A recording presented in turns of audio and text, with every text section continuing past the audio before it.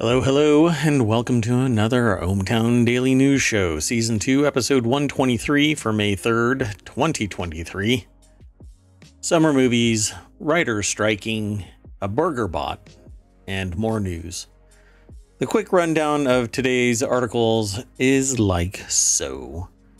Fishy-fanged fish found in foam. CDC's investigating itself and found infected. A summer movie calendar for 2023. Discord rolling out a new function. Shake Shack is going veggie. McDonald's in various places having 10-year-olds working. Writers are on strike, so AI might be filling in. Starfield deep dive on June 11th. An ancient woman's DNA from a 20,000-year-old pendant. Enshrouded is not in mystery, but nothing but interest. And Sam's Club is testing a burger bot where nobody is involved. Let's get into it.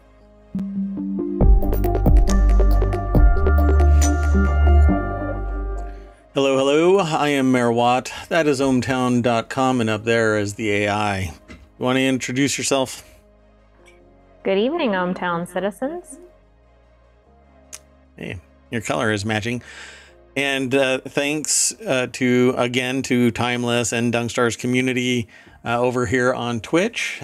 We have met our previous goal, and like all good things, we have to continue to grow our garden. And so now we have a new goal. So tell a friend, tell an enemy, tell everybody. Random strangers on the street. ohmTown exists. It's a channel over on Twitch. It turns itself into a YouTube video and a podcast and a Discord and a Patreon is still sitting there, but I haven't been promoting it really. But yeah, I would like to start doing this longer. So I need to encourage everybody to come and hang out and talk shop with us about the news.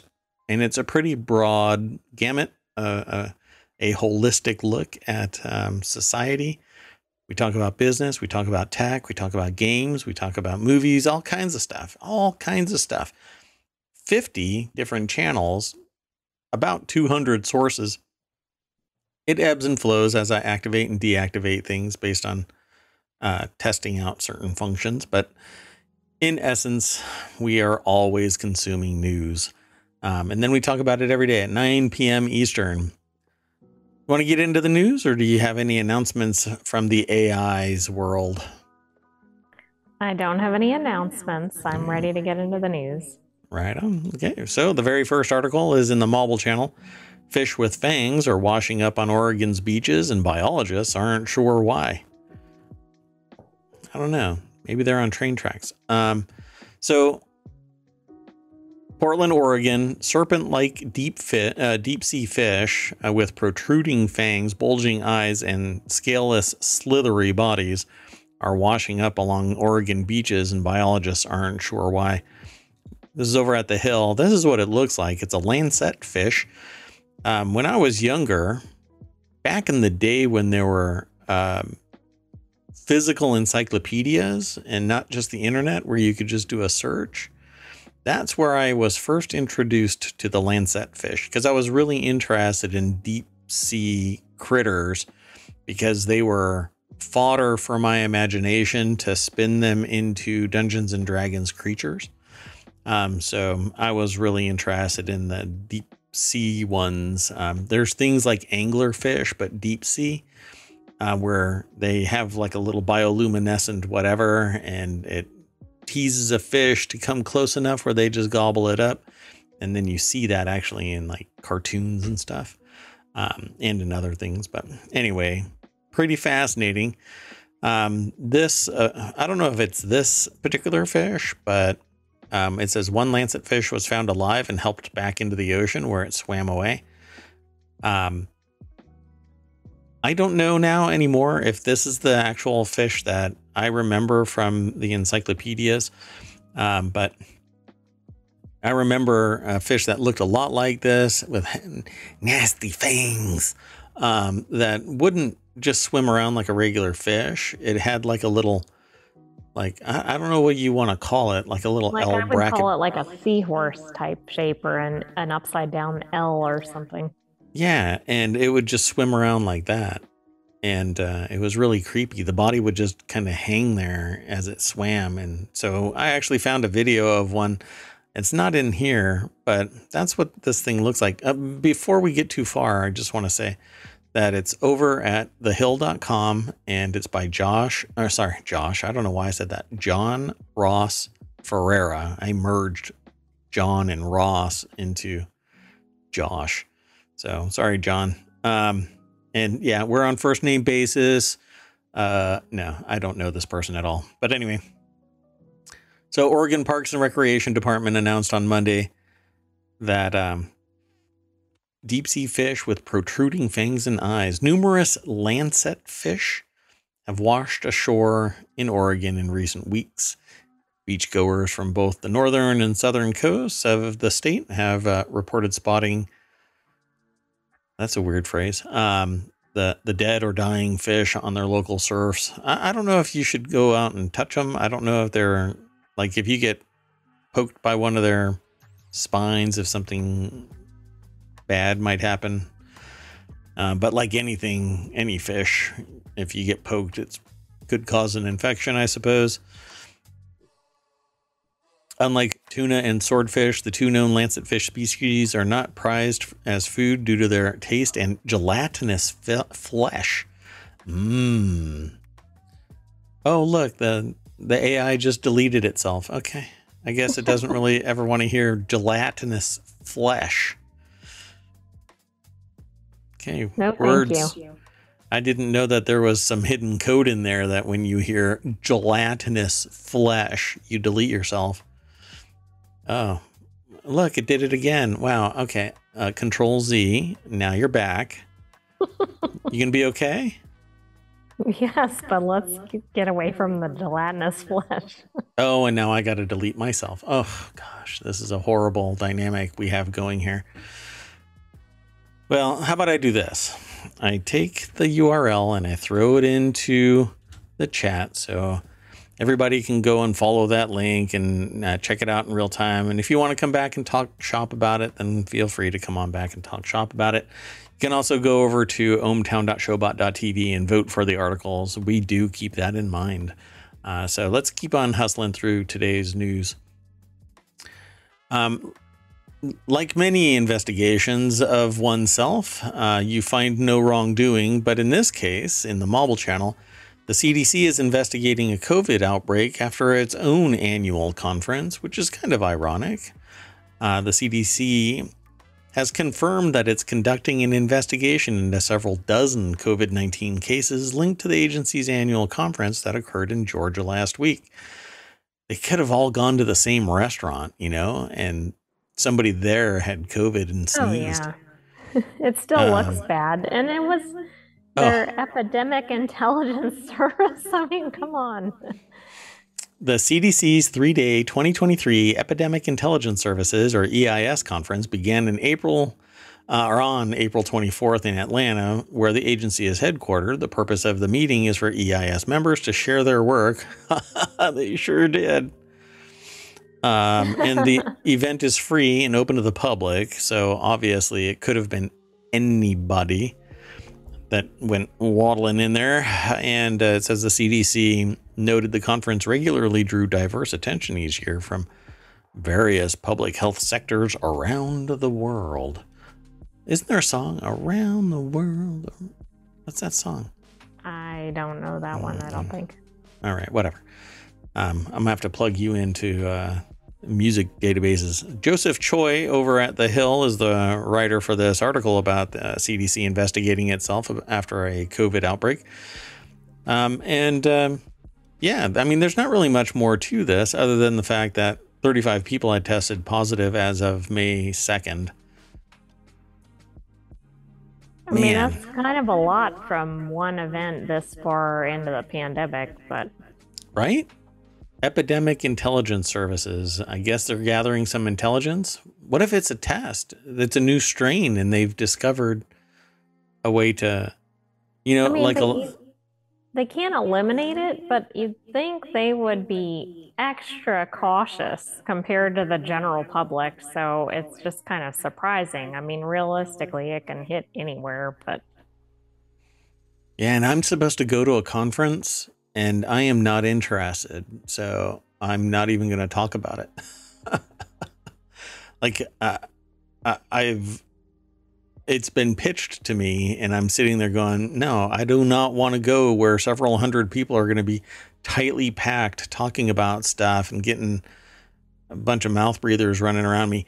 I'm really not interested in getting COVID, for crying out loud. But I mean, if I do go, I'll wear a mask and put myself in a bubble and spray everybody with Lysol and do what I have to protect myself. spraying will also help keep people back from you too. So it That's can right. serve Bad two cat. purposes. Bad cat. Get away. I love cats though. So it says, whenever there are large gatherings, especially indoors, such as at a conference, there is the possibility of COVID-19 spread, even in periods of low community spread. But you know what? You know what doesn't get community spread? Virtual conferences. Virtual conferences, and you can still get your messaging across. Sure, the networking is a little bit, touch and go, but I would rather not die or get long COVID or get short COVID. I'd rather not get COVID. I can deal with the flu. I can deal with a cold. I can deal with a whole bunch of stuff. But what I don't want to deal with is a highly contagious illness and then spread it around to ohmTown. I'm not interested. Anyway, sociopaths say, no. I think you can still go. Don't worry about that, Hey, I'm an idiot and it's the flu. Wash your hands. I feel like early 2020 is all over again, Yeah. It sure seems like it. Let's move on. I don't want a soapbox today. I don't want a soapbox today. So, summer movie calendar 2023. It's in the continuity report. This time I'm going to stick to it. A month by month breakdown of the best summer movies 2022 has to offer, but I think that's a typo, 2023. But we're going to jump over there and see maybe they corrected it. Yes, they did. So here it says 2023 in the little snippet because somebody derped. It was 2022, probably a template kind of thing. And then they drag and drop. That's what I was thinking. Like they used the one from the 2022 and didn't update it. But how hard is it to remember a month by month breakdown of the best summer movies 2023 has to offer? Well, and how difficult is it to proofread? Like that should have stood out. But anyway. That's okay. Come on. We can't really. Oh, let's soapbox about this. No, just kidding. So this is from all of Rotten Tomatoes staff. It's been around for 25 years. I just read about that. It's been around for 25 years. So, okay, let's just get into it. Because it says from Guardians of the Galaxy Volume 3 and Fast X to The Flash, Mission Impossible, and more. There's a showrunner or something like that said that people were going to forget about Ezra, that guy who was really the star of The Flash, who basically went off the rails and acted really weird around people and like assaulted them. Okay, I feel like the AI has been on vacation. But anyway, AI don't worry about it. Missed this story. Yeah, this particular thing, I guess he's just not hooked into him. Anyway, it said that people will forget that happened. What? Okay, whatever. Like if I did it, I would never be able to live it down. Like nobody would ever let me forget it. But apparently, and he's got some type of charisma around him, some magic aura. Anyway, Guardians of the Galaxy, Volume 3, Love Again, Book Club, the next chapter. These are all movies that are coming. I'm interested in Rally Road Racers because it's animated. Just seems like fun. It's going to have Jimmy Yang, J.K. Simmons, Chloe Bennett, Lisa Liu, Sharon Horgan, Catherine Tate, John Cleese. John Cleese has to be in everything animated. I think it's actually a law. Like it's part of every country has a John Cleese clause. I think that's what it's called, the John Cleese clause. If you have an animated kids movie, you must have at least one John Cleese. Blackberry is another movie. Hypnotic, The Starling Girl. Many of these I've not actually even seen the trailers for, so I guess I'm lagging. The Mother, Fast X. Keep hearing about Fast X. White Men Can't Jump. 2023. Okay. Apparently, yeah. Makes the leap from rap star to movie star in a Hulu remake of the 1992 Woody Harrelson Wesley Snipes classic about a couple of street ball hustlers who team up to take advantage of opponents who underestimate them because Jeremy's white. All right. About my father. Oh, I just punched my microphone. Right on. You should refrain from doing that. Take that. The Little Mermaid. It says choices. That must be a song or something. I don't know. There's an age restriction on the machine. All right. It says, if you've been around the internet for a while, you've probably encountered stand-up comic Bert Kreischer. Viral video, so crazy it must be true story about an extended encounter with Russian mobsters on a class trip in college. It says the film is not an adaptation of the tale, but a fictionalized account of what happened to him 20 years after the events of that story. Okay, I'm going to stop right here because this goes on for quite some time and I'm not going to be able to just go through each of these. So I've thrown it into chat and I encourage you to go over there and check it all out. Now I'm going to scroll back up a little bit, but then when I stop talking, I'm going to stop scrolling and move on to the next article. So as far as we know, are all these movies actually going to materialize because of the writer's strike? Like they were already far enough along that they're filmed and everything? Did you have to? Did you have to bring that up now? I did, because I think we're going to talk about it later anyway. Many of these are already in the can. So if not already done, then maybe they'll lean into AI to flesh out the writing part of it and not really impact the acting part of it. I'm not quite sure. But it certainly looks like everything is scheduled for release, not pending, still some type of reshoots and whatnot. Because if writers are involved in this, let's just say it's going to get kicked further down the road. A lot of these seem to be like Gran Turismo, by the way, was actually discussed during a presentation today that I was part of. Because we were talking about AI and how you can actually get into an AI, VR simulator and play games against AI.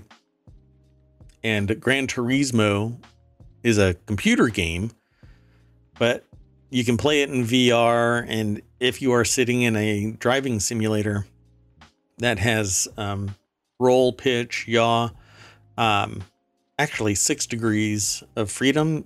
It can bounce around as you're driving down the road, and when you turn, you feel it move, and it's very immersive. But then they make a movie called Gran Turismo. Pretty cool. Anyway. It is, but that's not based on the video game. No, it says, don't be fooled. This is no straight up video game adaptation. Instead, it's based on the true story of a teenage gamer whose Gran Turismo skills won him the opportunity to become an actual race car driver. In the context of the conversation, was after the presentation, was the fact that the presenter knows somebody that actually did something similar, trained entirely in VR, and then became a race car driver. This is not that person, but just a similar thing. So it's pretty cool. Anyway, like I said, there's so many in here that I want to see that I just can't. Oh, and I'm calling it now. There's going to be an AI version of Oppenheimer, where it's the biography of the godfather of modern AI. And it's going to be about some similar statement of I have become death. But it's probably going to be something like I have become the father of plagiarism, or copyright violation. Not copyright violation, but I don't know, copyright dilution, or whatever you want to call it. I'm not sure. I think another one of our articles tonight talks about AI, but we'll get there. I've been reading quite a lot. I was presented 7 pitches today that were about AI in various. You're an AI overload today. Yeah. It just happened to be a perfect storm because so many people were so interested in AI. But it's interesting. It's an interesting world. And I recently read about some really creepy AI stuff, AI powered stuff for surveillance. I think I mentioned that in the last stream, but we'll come back and we'll visit more of these movies. I think as time goes on, we will talk about more movies as we approach the true start of the continuity report.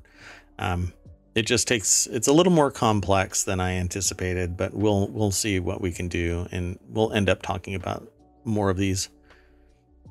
Ruby Gillman, Teenage Kraken. See, I can just stay and talk about this stuff, but I'm going to move on. So this next thing is kind of I don't know what's going to come of it, because it's in the Late Night Geeks channel. Discord is growing up, so everyone needs to pick a new username. What has transpired is some new function is being kicked off, and what used to be, they refer to it as a discriminator. So instead of having a 4-number discriminator appended to your name on Discord, which right now, like I have a unique identifier, but you don't see it. You see Mayor Watt, but then it has a number, and then there's a 4-digit number, but there's so many people that maybe there is a conflict. The numbers are running out. I don't know who became, Mayor Watt hashtag 9999, and they're typing in 9999, and suddenly they're like, well, I can't be Mayor Watt. I don't think that there should be another Mayor Watt at all, right? I was the first to get the name. I have it. I go by it. I'm that everywhere. Well, you can be pretty much anything. Oh, like on Twitch, you can change your name periodically. On Twitter, you can change your name periodically, but it's your front-facing. Even on Steam, you can change your name, front-facing name, but your account name is locked in. Whatever it is what it is. Well, in this instance, you are going to be given an @ symbol, kind of like what they did with YouTube, where I have ohmTown, @ohmTown. I just happen to also have /ohmTown at YouTube. So if you do a search and you put in the @ohmTown, you'll pull me up on YouTube. But if you go to youtube.com/ohmTown, you'll get ohmTown as well.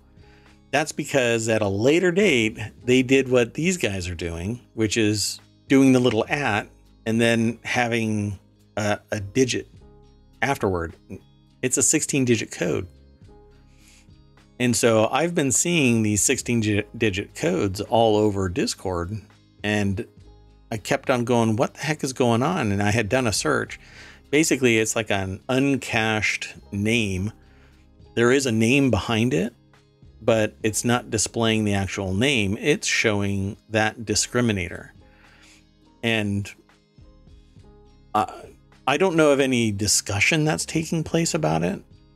It's certainly not taking place in any Discord servers that I'm in. But here the article says Discord is taking away the 4-digit tag that it puts after its usernames as it looks to make it easier to connect with other users. As noted in a post on Discord's blog, this change will force most users to change their usernames, as Discord will no longer have the 4-digit tag that distinguishes one person with the same username to another. So I guess if only one person has a username, maybe they don't have to do anything? Well, I don't see how that's possible. They'll have to roll it in based on age, which is what happened with YouTube, which is why I have several tags over on YouTube.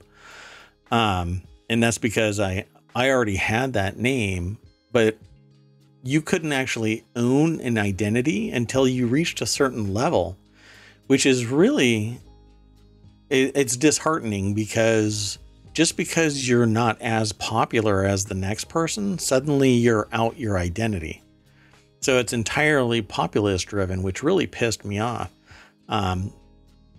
Thankfully, I never missed any of my particular like channel names and identities.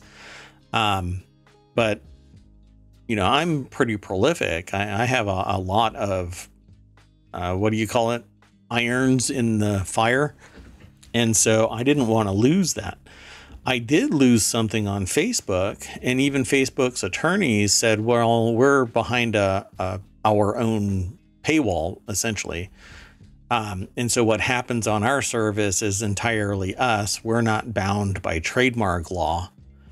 And I thought that was rather shocking as a response. So the only way to really resolve this, because it's an international community, would have been to get a global trademark, which is impossible.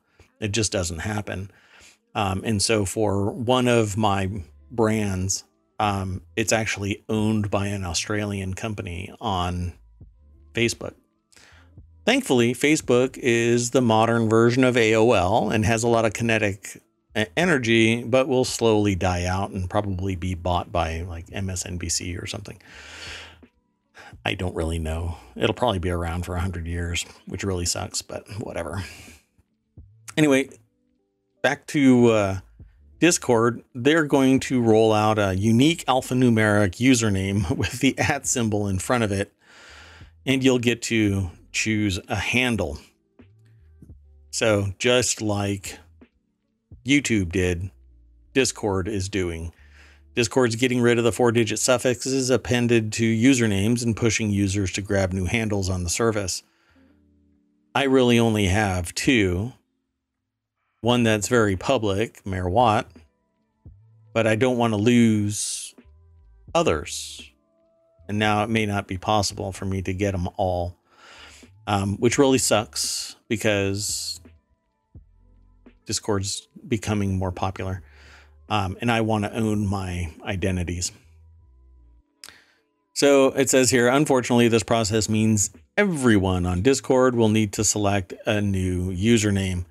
And the way that it works is you'll be asked, hey, go create a new username.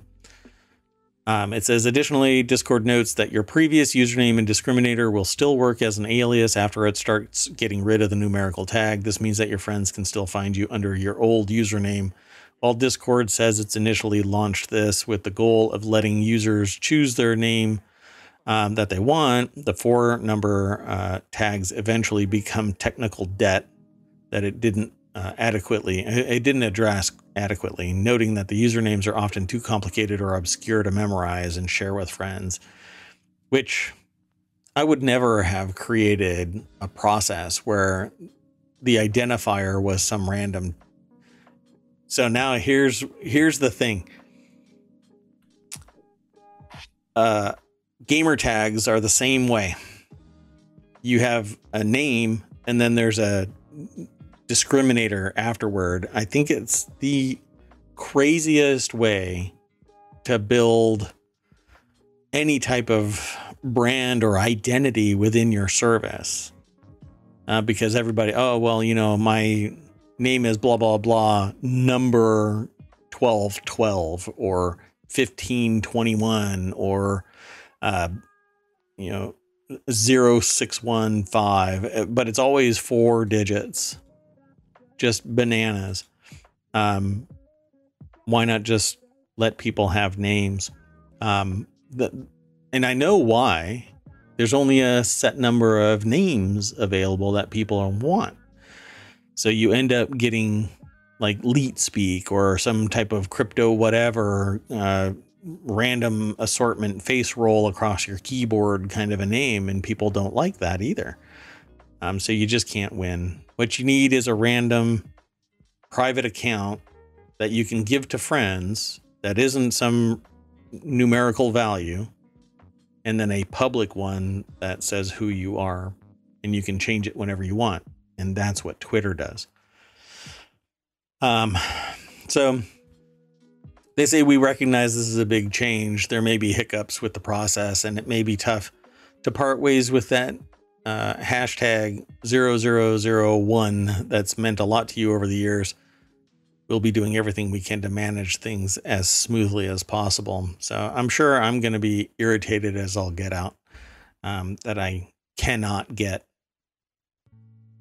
There's 4 that I want, and we'll see if I get to keep them. This is an article. I said all of that, and I don't think I gave credit yet. So this is by Emma Roth over at The Verge. I can't go back in time to fix this, but there you have it. You don't do anything on Discord, do you? No, I don't actually know how to use Discord. Okay, that's Even probably though it may good. not be that complex. It's not. It's a different quirky environment, but yeah, it's a whole world unto itself. And community-wise, you can do text and voice and video and basically everything interacting all within this thing. It has its own internal apps. It's pretty neat. But we can talk about that stuff later. So the next article is over in the Daily News Show. Shake Shack is rolling out new plant-based menu items using AI. I'm not sure why AI is in this, but we'll see what the article has to say, including dairy-free shakes and veggie burgers. Shake Shack is launching 3 plant-based menu options this week. The new items include a veggie burger and 2 desserts with recipes designed by AI. The recipes were developed with the food tech startup Notco and its AI program, Giuseppe. While artificial intelligence is already being used to help inspire recipes at home, the technology is now helping fast food giants like Shake Shack develop new plant-based menu items. I'm curious what these look like. Looks like a plant-based burger. Yes, it does. This is an article over at businessinsider.com by Jordan Hart. You always know that a burger is a plant-based burger because it's almost engineered. Like, right. Somebody must have bumped this to give it a little bit more character, but like every time I've ever seen a plant-based burger, it's almost like somebody came over with a cookie cutter and just went ka-chunk, Yes, ka-chunk, that's exactly ka-chunk, ka-chunk. But maybe that's just me. I know that the meat-based burgers, right, like the quarter pounders and all of that kind of stuff, is almost the same way. They're mechanically formed and perfectly the same shape and weight, you know? But for whatever reason, like a regular burger, when it's cooked, it isn't perfectly round. It doesn't have edges. Perfectly flat. You can almost cut yourself on a veggie burger. Now, the shake, I don't know. I'd have to try it. Obviously, I'd have to kind of figure out. Vegetarian stuff is largely about mouthfeel. And so when it lacks something, you know it almost instantly, and you're like, meh, I don't know. This texture is just not right for me. And then ice cream is largely the same way. I don't know what to say about this other than that. But I find it interesting that the recipes were created by an AI named Giuseppe. I think that's the best detail from the article. So the fast food chain is rolling out new Veggie Shack burger, non-dairy chocolate shake, and non-dairy frozen custard this week. The desserts were conceptualized with the help of an AI from the Jeff Bezos-backed food tech startup Notco and its AI program Giuseppe, which comes up with plant-based alternatives to animal-based foods, including its not milk, not burger, and not chicken products. I tried a vegan, I think, beef jerky, and its texture and its look was almost like I tore a hole through drywall and pulled out some insulation from an old-timey house. That sounds very appetizing. And then the taste was like I got hold of a piece of a tire that had already had all of its gases off-gassed. So it had no flavor, no smell, no nothing, even though it was branded as having all that. That doesn't exactly sound appealing. Yeah. And just so I can really drive home the point of sale, where the standee was by the point of sale, because I do impulse shopping like that, right? I'm like, oh, that looks cool. Let's try it. But I like to try out new products. I think it has not been refilled, touched, or anything. And it's been almost a month. So I'm pretty sure that that's not going to be going over real well with the stakeholders and the executive suite of that company. I'm not going to drop a bus on that. Anyway, let's see if they say anything else about this. The new veggie burger was born out of testing many different veggie burger iterations and includes mushrooms, sweet potatoes, carrots, farro, and quinoa, topped with American cheese, which... okay. I guess that's vegetarian, right? It's vegetarian, not vegan. And not dairy. Because it doesn't say that it's non-dairy, but then why have a non-dairy? That's, I don't know. It's weird. So crispy onions, pickles, and shack sauce. I mean, I guess you could take the cheese off, but that is interesting because they're featuring the non-dairy on the other items and then leaning into the dairy on the burger. Yeah. But okay. Well, I guess that's where you get a little bit of the fat, I suppose. Anyway, it's going to be available starting, 2 days from now. I have to find a Shake Shack. I was going to say, have you ever tried a Shake Shack? I think once, maybe twice. I don't know. Okay. Well, let's see here. He added having, so there was the Notco founder, Matthias. Wow, really missed it. It could have said Munchnick, which would have been perfect for a food company last name, but it's Muchnick. Man, in my head, I threw that N in there just so that it would be apropos, right? Anyway, he added, having a tailored Notco product in Shake Shack stores nationwide is a clear statement of our ability to create elevated, tailor-made, delicious, and profitable versions of products in record time that appeal to the mass market. Well, give it time. Let's see what happens there, bub. You want to say anything? No, I don't think so. How would an AI enjoy this? Would an AI enjoy this? I mean, you don't eat meat. You can synthesize, I suppose, vegetarian solutions easier, right? Maybe. I guess. So, I don't think I'm the best person to ask about this article. so move on. Yes. I'll move on. Okay. So the next article is over in the Hatch Ideas channel because it's about business. And McDonald's, speaking of, well, Fast food. McDonald's franchisees fined after 305 minors, including 10-year-olds, found working illegally. Some of them at 2 a.m. Okay, first of all, have you ever been to a McDonald's and seen a 10-year-old working there? I mean, No. that should be kind of noticeable. Yeah. There were only 10. There were only 2 10-year-olds across Kentucky. Right? It says in other state. Okay, so it wasn't just Kentucky. But I see what you mean. It's over the way that it's 300 written. underage, but yeah, and most of them were not 10-year-olds. Okay. Yeah. So Noah Scheidlower is the author of this over at CNBC.com. It says 3 franchisees operating 62 McDonald's locations across Indiana, Kentucky, Maryland, and Ohio were found to have violated federal labor laws. 2 10-year-olds were among over 300 minors found to be working in violation of federal labor laws at McDonald's restaurants across those states. Franchisees face over $200,000 in estimated civil money penalties.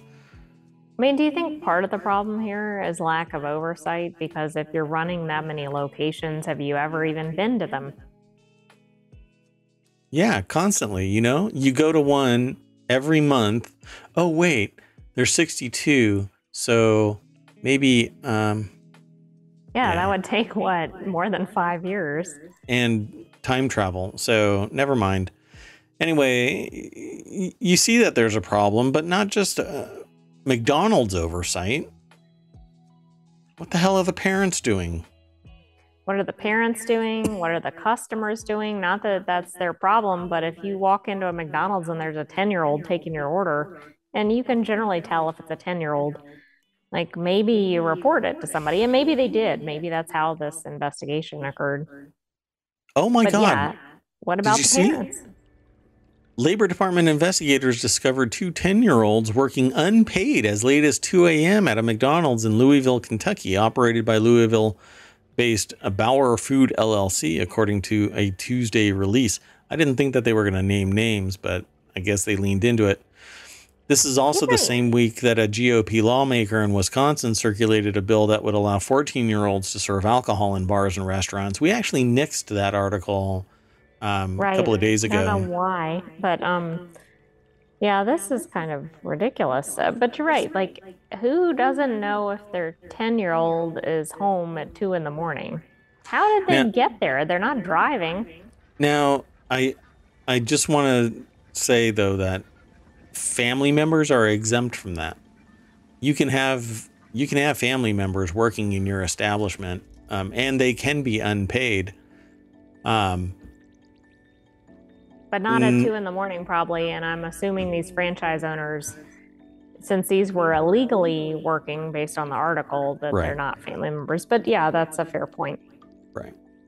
So yeah, there's kind of different rules for family members of a family-owned restaurant. So it says, too often employers fail to follow child labor laws that protect young workers. Under no circumstances should there ever be a 10-year-old child working in a fast food kitchen around hot grills, ovens, deep fryers, said Karen. Man, they pulled a Karen.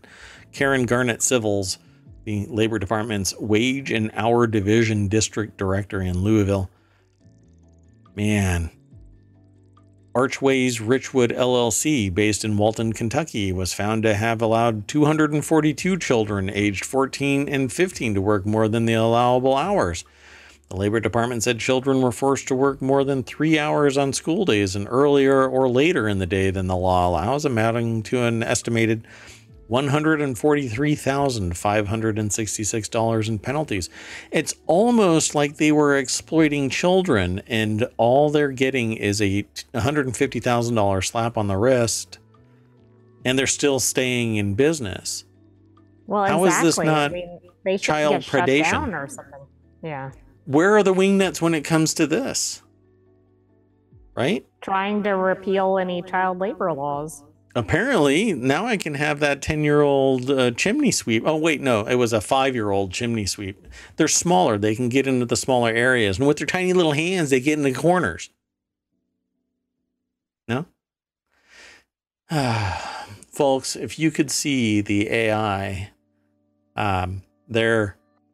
again, it's just a flow of characters like the Matrix.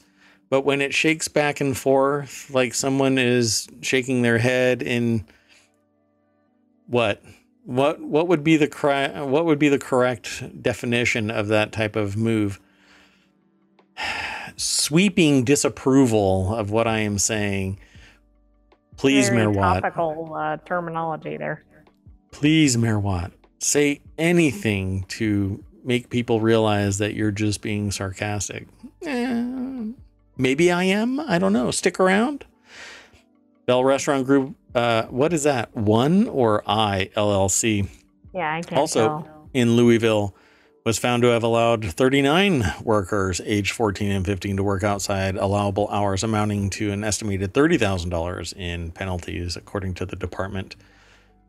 And last year, the Labor Department division found that 688 minors were employed illegally in hazardous positions in fiscal year 2022, the highest annual count since fiscal year 2011. The division said a 15-year-old child was injured in June 2022 when, in Tennessee, they were using a deep fryer. What a horrendous sentence that just kind of dangled off. You know, it's like a one-sentence horror story.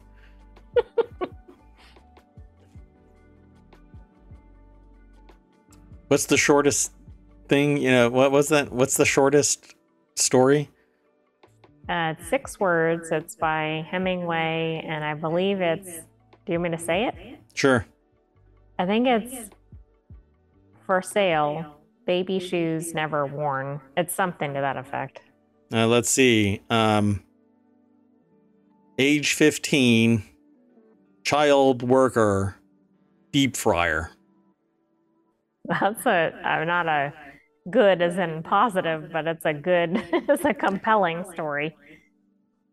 Trying to get in there, at least be in contention. But mine is a horror story. The other one is actually really, really, really, really sad. Let's go on to the next article before we all end up crying. So the next article is in the Stock Marketeers channel. With writers on strike, would Hollywood call an AI to fill in? That day may not be far away.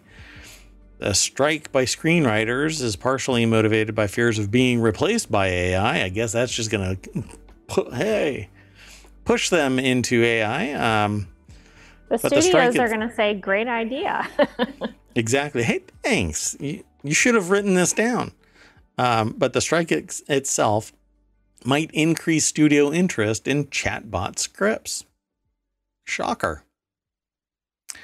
I don't know if I can actually go through this whole article because I didn't log in. Anyway, John Swartz over at MarketWatch wrote this article. You'll be able to go and check it out, but I can't actually do anything. The strike by screenwriters is partially motivated by fears of being replaced by AI-powered systems, but the strike itself might actually increase that opportunity. And I've actually seen this happening. Many of the people who were talking about AI today, as a matter of fact, were referencing chatbots and the sophistication of these chatbots.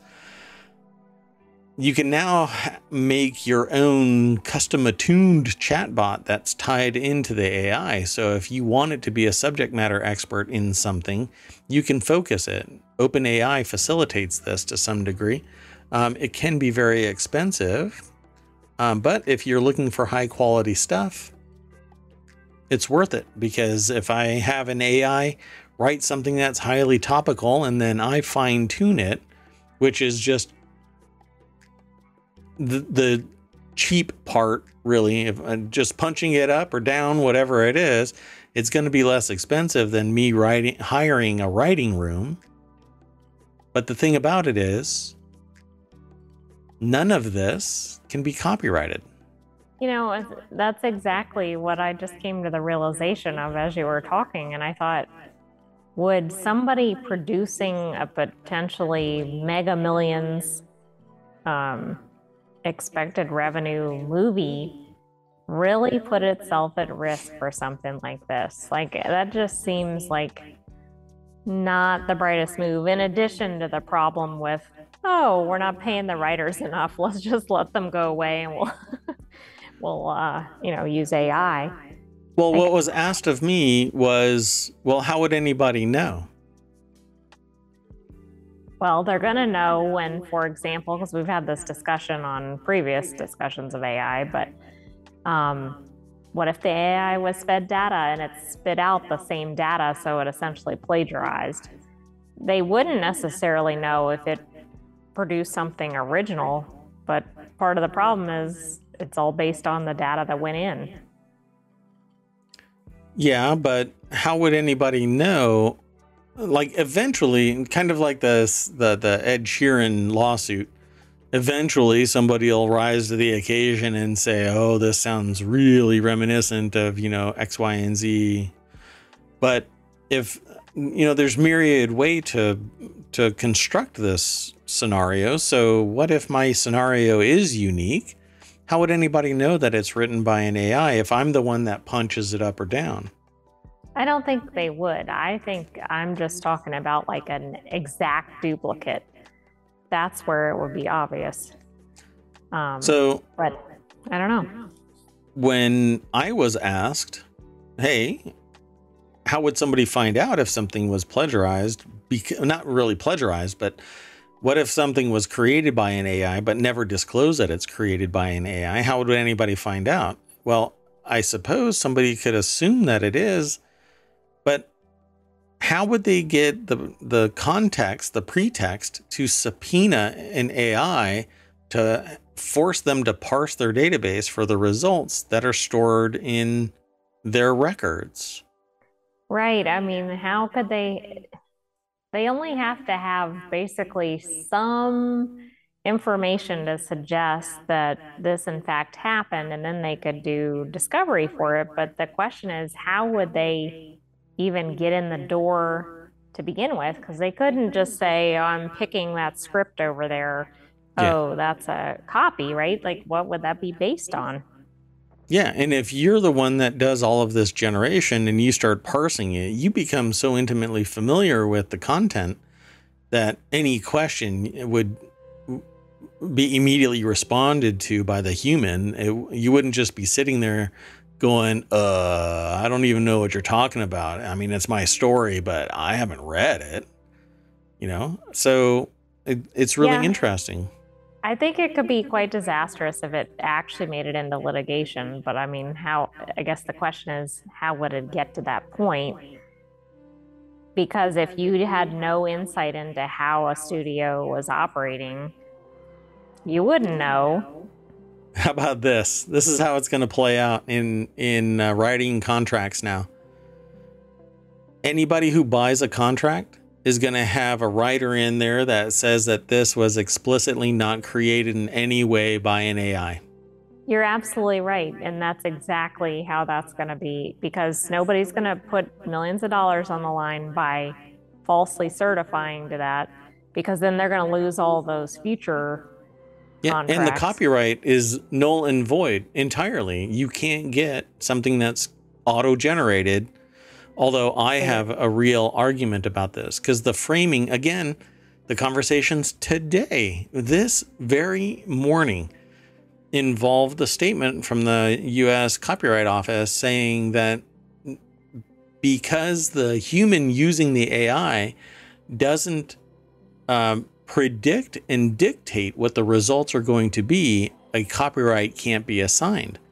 But then I argued, well, that means that you can never take any public photography and get a copyright, wartime photography and get a copyright, nature photography and get a copyright, or anything that has anything remotely to do with chaos, because only in the studio can you dictate everything. Because I can take a picture of a model or a dog. It doesn't even matter, right? A model is anything, right? I can take a picture of a model, and if a breeze blows through at the wrong time, a hair can drop down in front of somebody's face, and I can't get a copyright because I didn't dictate it. But if I edit it and remove what I don't want, then it can be copyrighted. It doesn't make any sense. It's just a tool. So everything that I create, it exists because I am the one that caused it to come into existence. It should be copyrighted. Anyway, I think that, like you agreed, the contracts are going to change, and you're going to have to self-certify, because nobody else can. You can't go and get somebody to write, yes, I assert that they did not use an AI. Right. It's not really like auditable or whatever. Yeah. It has to be the originator coming forward with that. And the first time this happens, it's going to destroy a career. So. And it will happen, right? Oh, yeah. I mean, particularly like if it's a smaller studio or something. I don't see the established studios messing around with this. They've got too much money on the line. Yep. I think it's a fascinating. Where they might use it, though, is they might use it to help generate ideas, but not scripts. Right. And then they start, okay, let's have a discussion about that topic or whatever, and then we'll start going from there. Like that, I can see them doing that during this strike, for instance. But I see them kicking the can down the road a little bit in that, well, you use this to generate your ideas, so the ideas aren't copyrightable because you used the auto generation of it. It's not your idea, which is one of the reasons why when I do consulting, I don't tell anybody that I've helped a company or person or anything, because all of that goodwill is theirs. And they're the ones that are making it a reality, because there's two sides to every business. And there's somebody that comes up with the idea, and they largely aren't doing anything beyond the idea. And then there's the boots on the ground, and you can't execute without the idea, and you can't execute on nothing, right? So you have to have the idea, and you have to have the boots on the ground. So, right, but we've seen instances of people copywriting things that were based on a public writing prompt. Yep. This is going to be, because it's the embodiment that matters, not the tool of the creation, but it's the embodiment that gets copyrighted, not the idea, not the trigger, not the napkin that was, well, that can be protected, but the napkin itself doesn't get copyrighted. Ultimately it would be, but are you thinking from Glass Onion? Yeah, That's sort where of. I was thinking with the napkin. Oh, yeah, no, I mean, just because what ends up happening is you're sitting in a bar and you're writing down an idea, and you use a piece of paper. Back in the day, it used to be a piece of paper. Now it's an iPhone or an Android tablet or whatever you have at your disposal. Tattoo gun if you're drunk enough, but whatever, you scribble it down and it becomes protected, not the idea in your head. That's never protected. So that's why I think that AI, the embodiment is triggered into existence by a human. So I really hope that the Supreme Court changes its direction, its attitude, but it's a ton of money. And well, I don't think that it's not that there's no bias there. I'll put it that way. There's a ton of bias. So let's keep on going. The next article is over in the Warcrafters channel. Microsoft promises tons of gameplay in the June 11th Starfield deep dive. Microsoft has announced that the next Xbox Game Showcase will begin at 10 a.m. on June 11th, and it will be followed immediately by the much anticipated Starfield Direct, a deep dive into Bethesda Games Studios' highly anticipated sci-fi RPG. Yeah, I'm excited by this. Basically, it's going to be a ultra high resolution version of No Man's Sky. At least that's my comparison. I probably just lost Bethesda and Microsoft as a sponsor. But it reads just like No Man's Sky, but maybe with a different story. No, it's pretty much as, written like No Man's Sky. And don't get me wrong, I absolutely love No Man's Sky. I don't play it enough, and I feel like I'm lost in it the moment that I actually create a character. But this will be great. Huge universe in the grand scheme of things. Hopefully the story actually is awesome. So it says, it is true that we already knew that the Xbox live stream and Starfield Direct were set for June 11th. Microsoft said so back in March when it was announced the currently still holding September 6th release date for Starfield Direct. For Starfield. Can't wait. Microsoft and Bethesda had previously opted to exclude Starfield from the January 6th Developer Direct live stream, saying it wanted to do a standalone show. And lo and behold, it's going to. Andy Chalk over at PCGamer.com put this article together. What's interesting about this is for the intro to Starfield, they give away exactly what you're doing. They tell you you're trying to construct this thing. Isn't that kind of unusual? I don't know. It's like Clue. The person dies right at the beginning, and then the whole story revolves around that. Which is a fun movie, by the way. So there isn't much more to this article, but you'll be able to watch it, and we'll end up talking about it as we approach this date again. I will probably be, well, it's at 1 p.m., so maybe I'll be able to stream this and talk about it. I mean, it's in 8 days. Look at the season, though. Huh? Look at the season that it's in. June? Oh, yeah. Right. Well, yeah. I'm still operational for a little bit longer after that. Anyway, let's move on. The next article is doink. In the Marvel channel, scientists recover an ancient woman's DNA from a 20,000-year-old pendant. Man, this is how we end up with vampires, I tell you.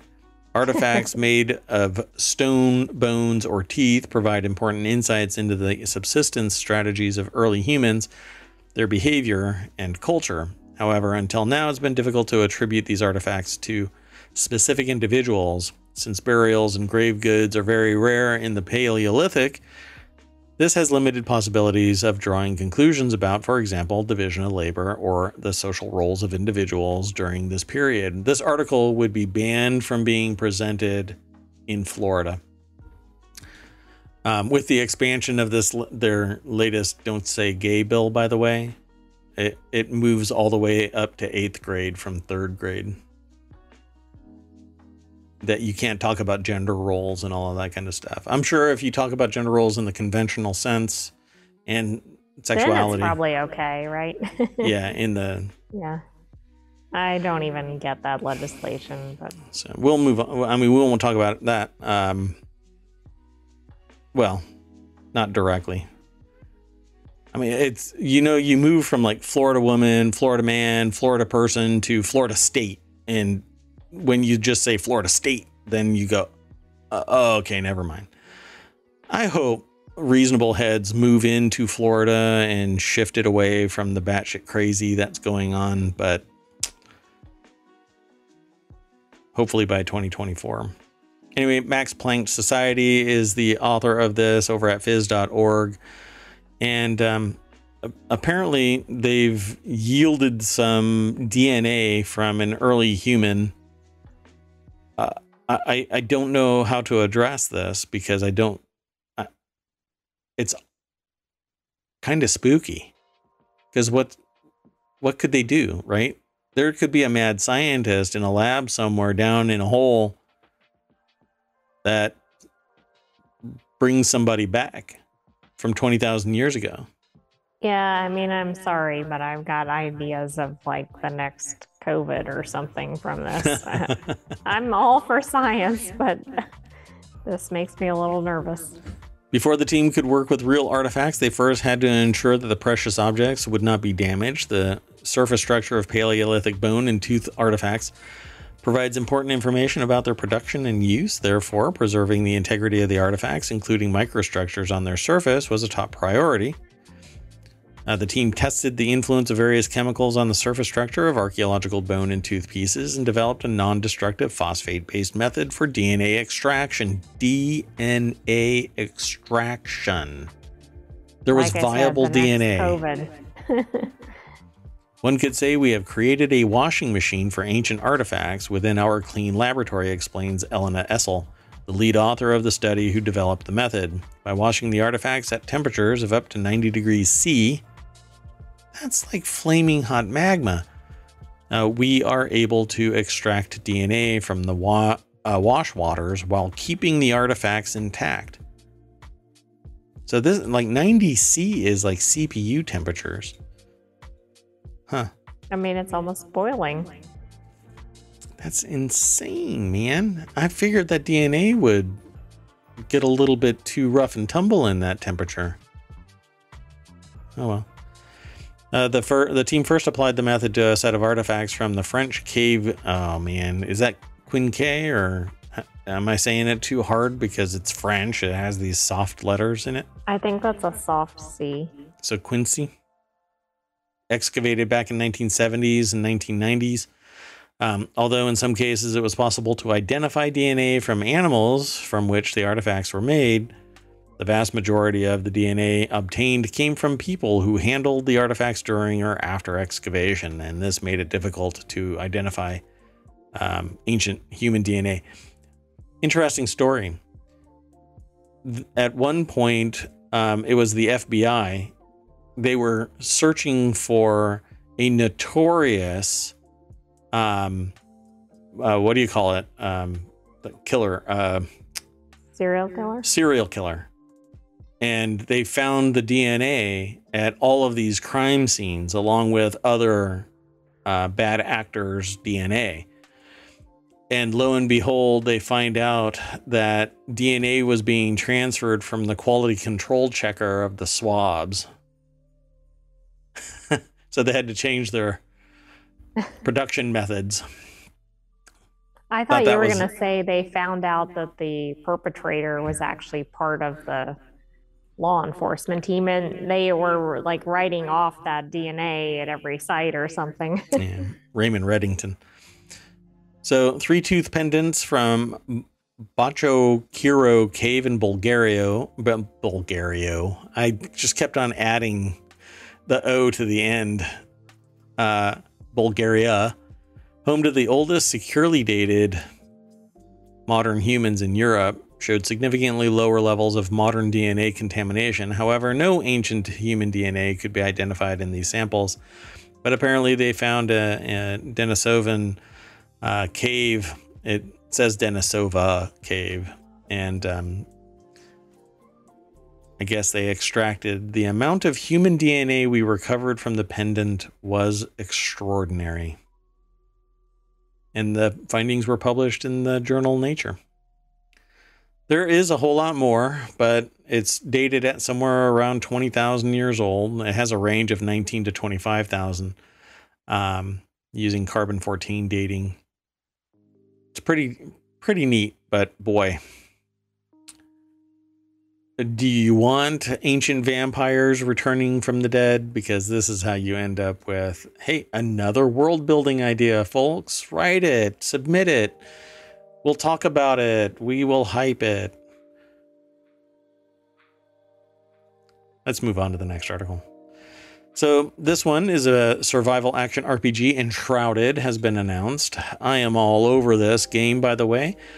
I actually ended up talking to somebody about this and described it as maybe my forever game. It's one of those ones where, okay, so I don't think anybody in the world refers to playing the same game as their forever game. But I've come to the realization that there's certain things, right? Like you adopt an aging pet to give it its forever home. You move into your last home, and that is your forever home.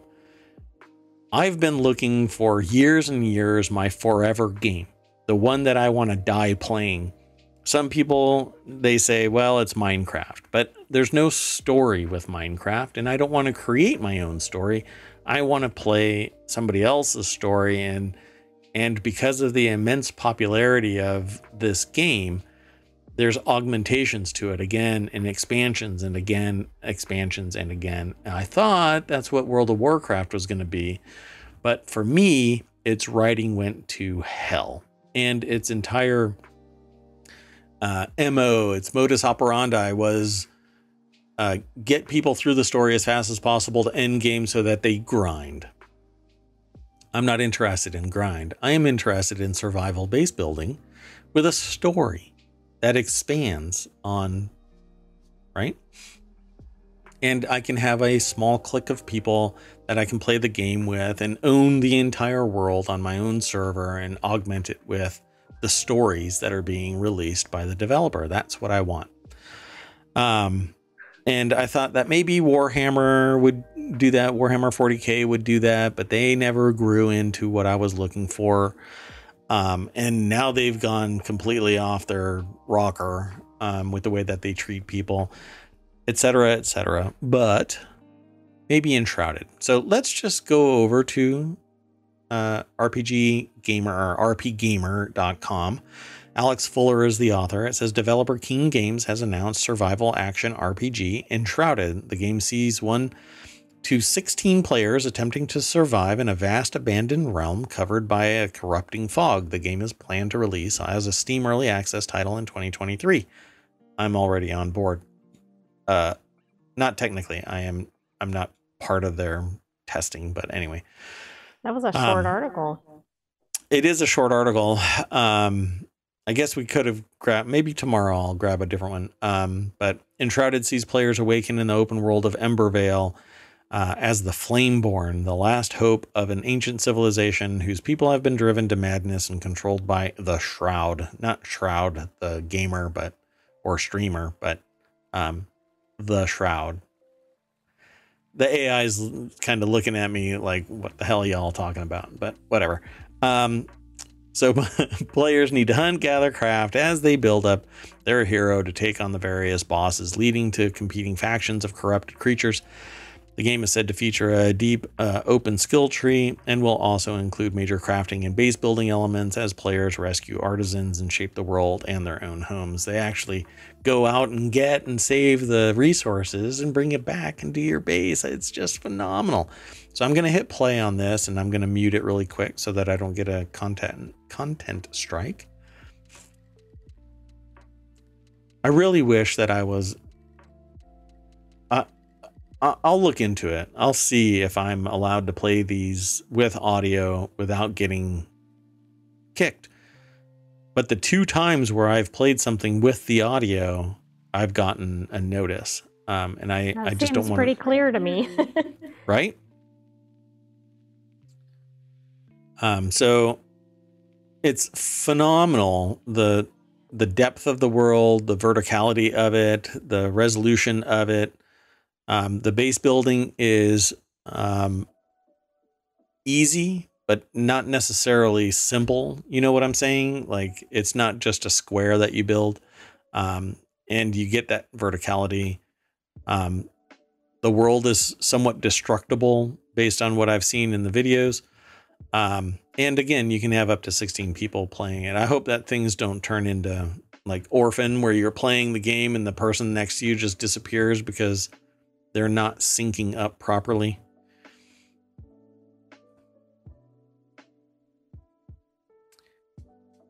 Look at that, man. That just looks like a blast. Like the mining and stuff. Really, it really motivates me to play this.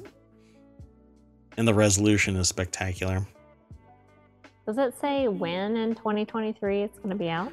No, it doesn't say. Not I don't know of when, and I think in Steam it just says that it's going to go into early access, and you can add it to your watch list. But it has a pretty in-depth skill tree, has crafting, base building, monsters, co-op, etc. I'm just all over this. Now, every time I've said this, I feel like I'm a cooler for these games because I go, yay, it's my forever game. And then it plays like garbage. And I just have to move on, tuck my tail, and just move on. Oh, so please, Enshrouded, don't wet the bed. Just develop. I mean, I'm still waiting for Ashes of Creation to actually drop, but I see more streams of their development team than I do of the game itself. And it's been years. It was pre-pandemic that this started. And I haven't even seen an alpha yet. I'm hoping that this is not that way. And the things that I have seen from Ashes of Creation are akin to ArcAge, which has been around, flamed out, been resurrected. I lost access even though I have 2 licenses for it. What the hell is that? Anyway, I'm gonna move on. Sounds like another video. Yeah, another time, Merwat, another time. So finally, this is the one that we've been working up to, which is Sam's Club is testing out a robot that can grill and assemble your burger, and you can order and pay for it without even speaking to a human. Thank you very much. This is over on the Daily News Show. Sam's Club recently unveiled a robot that can assemble a burger start to finish without humans. The burger has received strong reviews from at least one burger connoisseur on TikTok. The Walmart-owned company does not currently have plans to roll the robot out nationwide per Axios. That's, I guess, the source of this article. We have it from Business Insider. So, what do you think? Do you want a Sam's Club, Walmart-owned Sam's Club robot burger with no human interaction? Yes. Oh, really? Oh. Wow. I know that was not the answer you were expecting. Definitely not. So Ben, I'm gonna say Tobin. I mean, I want to see the robot make the burger. Let's see. Maybe there's a video in this. This is over at BusinessInsider.com. Like I said, Ben Tobin is the author of this.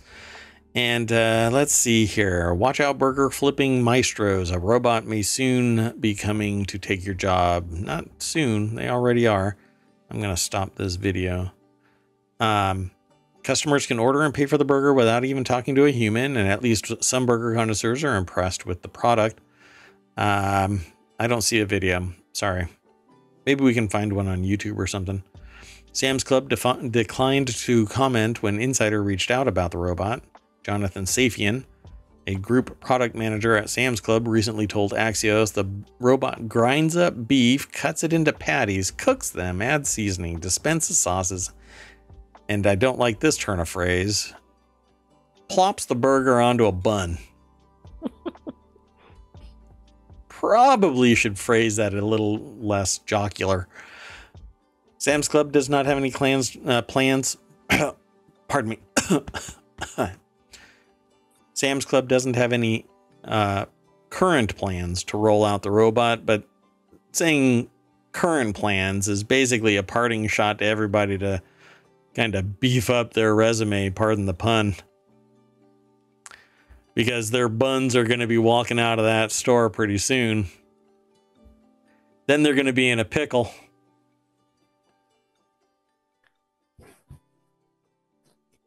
No. All that dead air is stunned silence because the AI can't even react. I was thinking something about ketchup, but I couldn't come up with something. They're going to have to catch up with the other people because they've been already planning to order out. I've got nothing anymore. They won't be part of Sam's Club, that's for sure. Let us try out the new burger. Whoa. Wow, I've created a monster. Oh my goodness, I can't believe that. Well, anyway, folks, that's the end of the show. ohmTown Daily Show. ohmTown Daily News Show, pardon me, for May 3rd. Tomorrow is May 4th. And you know what that means? May the 4th be with you. I carried that lispel a little bit longer than I thought I was going to. But May the 4th be with you. Good night, folks. You want to say bye? Good night, ohmTown citizens. We'll see you tomorrow at 9 p.m. Eastern. Be there or be square. That's such an old euphemism. I was going to do the Arthur Fonzarelli thing. I was talking to somebody today and I said, you know about Arthur Fonzarelli? And they're like, no, who's that? Get out of my office. I have a feeling they were a certain generation. just get out of my office. And I said, the Fonz. And they're like, oh, I've heard of the Fonz. And it was all, I was trying to set the stage about how you steal a Kia. Because you just walk up to the bumper and go, hey, and you. Arthur Fonzarelli, the car. Because you can unlock it with a USB drive. Anyway, we're all out of here. See you tomorrow, 9 p.m. Eastern. Bye-bye.